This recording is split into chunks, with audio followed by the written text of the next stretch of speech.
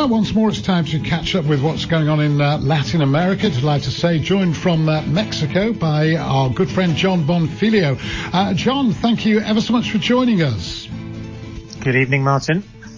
Good evening to you. So now Mexico and the MLS, obviously Major League Soccer in the United States, they're looking at merging. I would think that the quality of football in Mexico probably a wee bit higher than it is in the United States. It's an interesting move. I mean, will it be? Well, what's behind it for a start? Yeah, you would think. I mean, the two leagues essentially are on something of a par. Obviously, we're talking about the US and Canadian Major Soccer League, and then the Liga MX or Liga MX, which is a Mexican Premier League. And there's been rumours for quite a while now about them merging to make a 50-league team. And essentially, it seems as though the due date is 2026, which is when the World Cup comes over this way and is going to take place in Canada, the US, and Mexico. And it seems as though the different federations are going to use that event in order to promote this new league, which is going to join up between them. It's been something of a badly kept secret or rumor, if you like. There's been ongoing discussions among the two leagues for a while now. There's joint cup competitions that are taking place, and then something really peculiar happened about 3 or 4 months ago because then as a result of the impending pandemic in the region, the Mexican League announced that there was going to be no more promotional relegation for the next 4 years, and everybody was like, well, this is a bit strange. And the argument that they were making was that it was to do with financial stability for the clubs over the course of the next few years. But obviously the subtext is the fact that they used this crisis, this emergency, in order to shape the Premier League in Mexico to prepare it for a merger with US soccer. It's going to be a 50, or the hypothetical, it's going to be a 50-team league. So it's not as though you can have a single division, with all the comings and goings that takes place across that. So it's going to be much more based around the US Soccer League, which is essentially based around conferences. So you have different geographical areas that play together in kind of mini leagues, and then you've got a playoff system which takes place towards the end of it. It's also a problem in terms of the weather because it gets pretty cold in the US and Canada over the winter, so you can't play football during that period of time. But obviously the Mexican League does run on a winter basis rather than on a summer basis. So there's lots of problems still to iron out. Approval from FIFA and from CONCACAF, but it does seem as though everything points, all roads point to Jerusalem in this regard, it seems. Yeah. Okay. Well, we'll keep an eye on that. Now, we're always looking around the world to try and find a country that's handled the coronavirus pandemic more haphazardly, worse than we have in the UK. And in doing that, we fix on Mexico because your economy is just gone to hell in a handbasket. It has. Second quarter GDP is down just under 20%, and the economy is expected to shrink by 10% this year.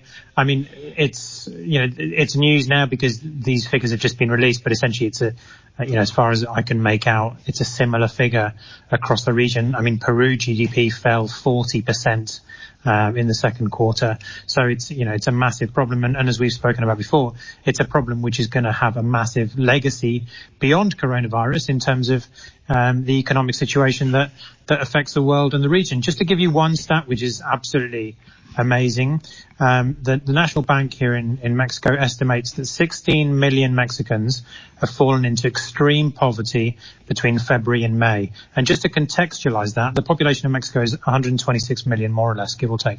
So that means that 1 in 8 Mexicans over the course of the last 3 or 4 months has fallen into extreme poverty. And it's not as though the Mexican economy has the wherewithal or the systems in place or is doing anything about it to be able to actually extract itself from the situation. So this is going to get a whole lot worse before it gets any better. And what does that mean politically, specifically as far as the President Obrador? What does it mean to him?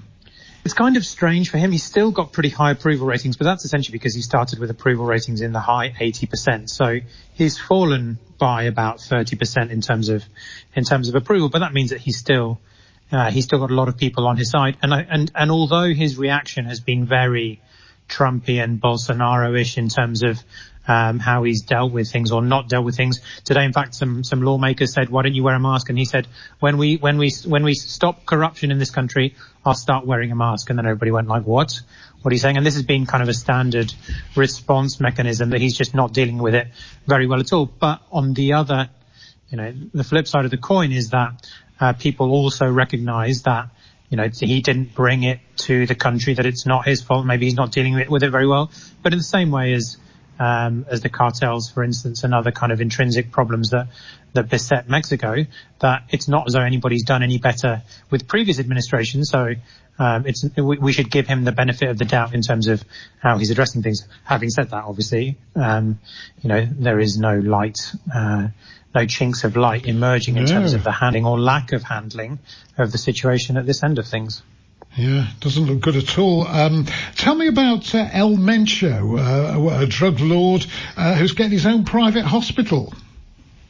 Yeah, so we referred to the Jalisco New Generation cartel briefly last week when we spoke about this incredible social media video, with these guys, a couple of thousand strong, armed to the teeth with armored carriers and so on. It's definitely the cartel du jour here. It's making a lot of noise, and it was the one that was to try to assassinate the police chief in Mexico City a couple of months ago, and so on. And El Mencho is now public enemy number one, it seems, both in Mexico and in the US. But nobody really knows very much about him. Kel Surprise with these kinds of things.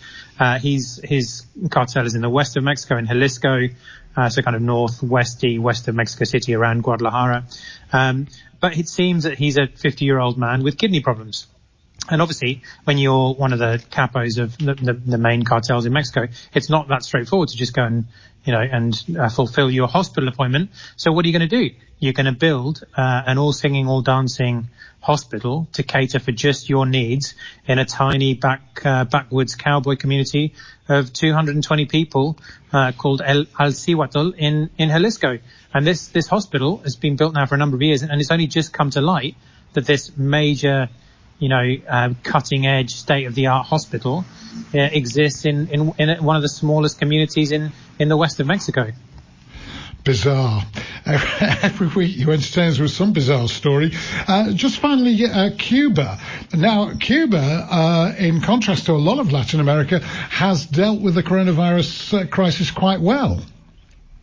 It has. They've really gone for it. I mean, I guess contextually they were always more likely to be able to deal with it, because obviously Cuba, being a socialist country, has infrastructure to that effect. And certainly since the revolution, one of the things that they based the revolution in the sense of Cubanness on was healthcare, and it's got the highest doctor to patient ratio in the world, and where at the same time you've got lots of countries in Latin America that don't have general cover and have kind of fractured privatized cover. There is universal cover in Cuba, and what the Cuban system did was essentially they mobilized everything that they could when this came to pass, and through all of their state-sponsored infrastructure and resources, not just to stamping down on coronavirus, but also seeking it out wherever it is. So you've got all of the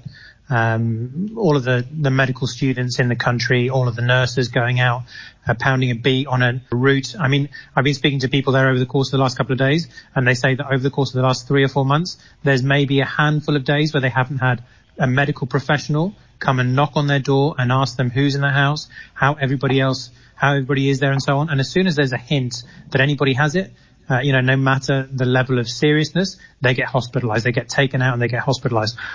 Obviously this can happen because there is a level of state control in that country, notwithstanding the way that they've dealt with it is pretty amazing in terms of, zeroing in on the problem. Well, preempting and zeroing in on the problem. So they've had no deaths now for a couple of weeks, and their infection rate over the course of the last 2 months has only gone up by about 250 people. Yeah, unbelievable. And they're sending their doctors and nurses are going to other countries to help, which is quite amazing. John, thank you ever so much for bringing us up to date with Latin America. And if it's okay by you, we'll talk again next week. No problem, Martin. Take care. Good man. Top man John Bonfiglio there, joining us from Mexico. We're going to look at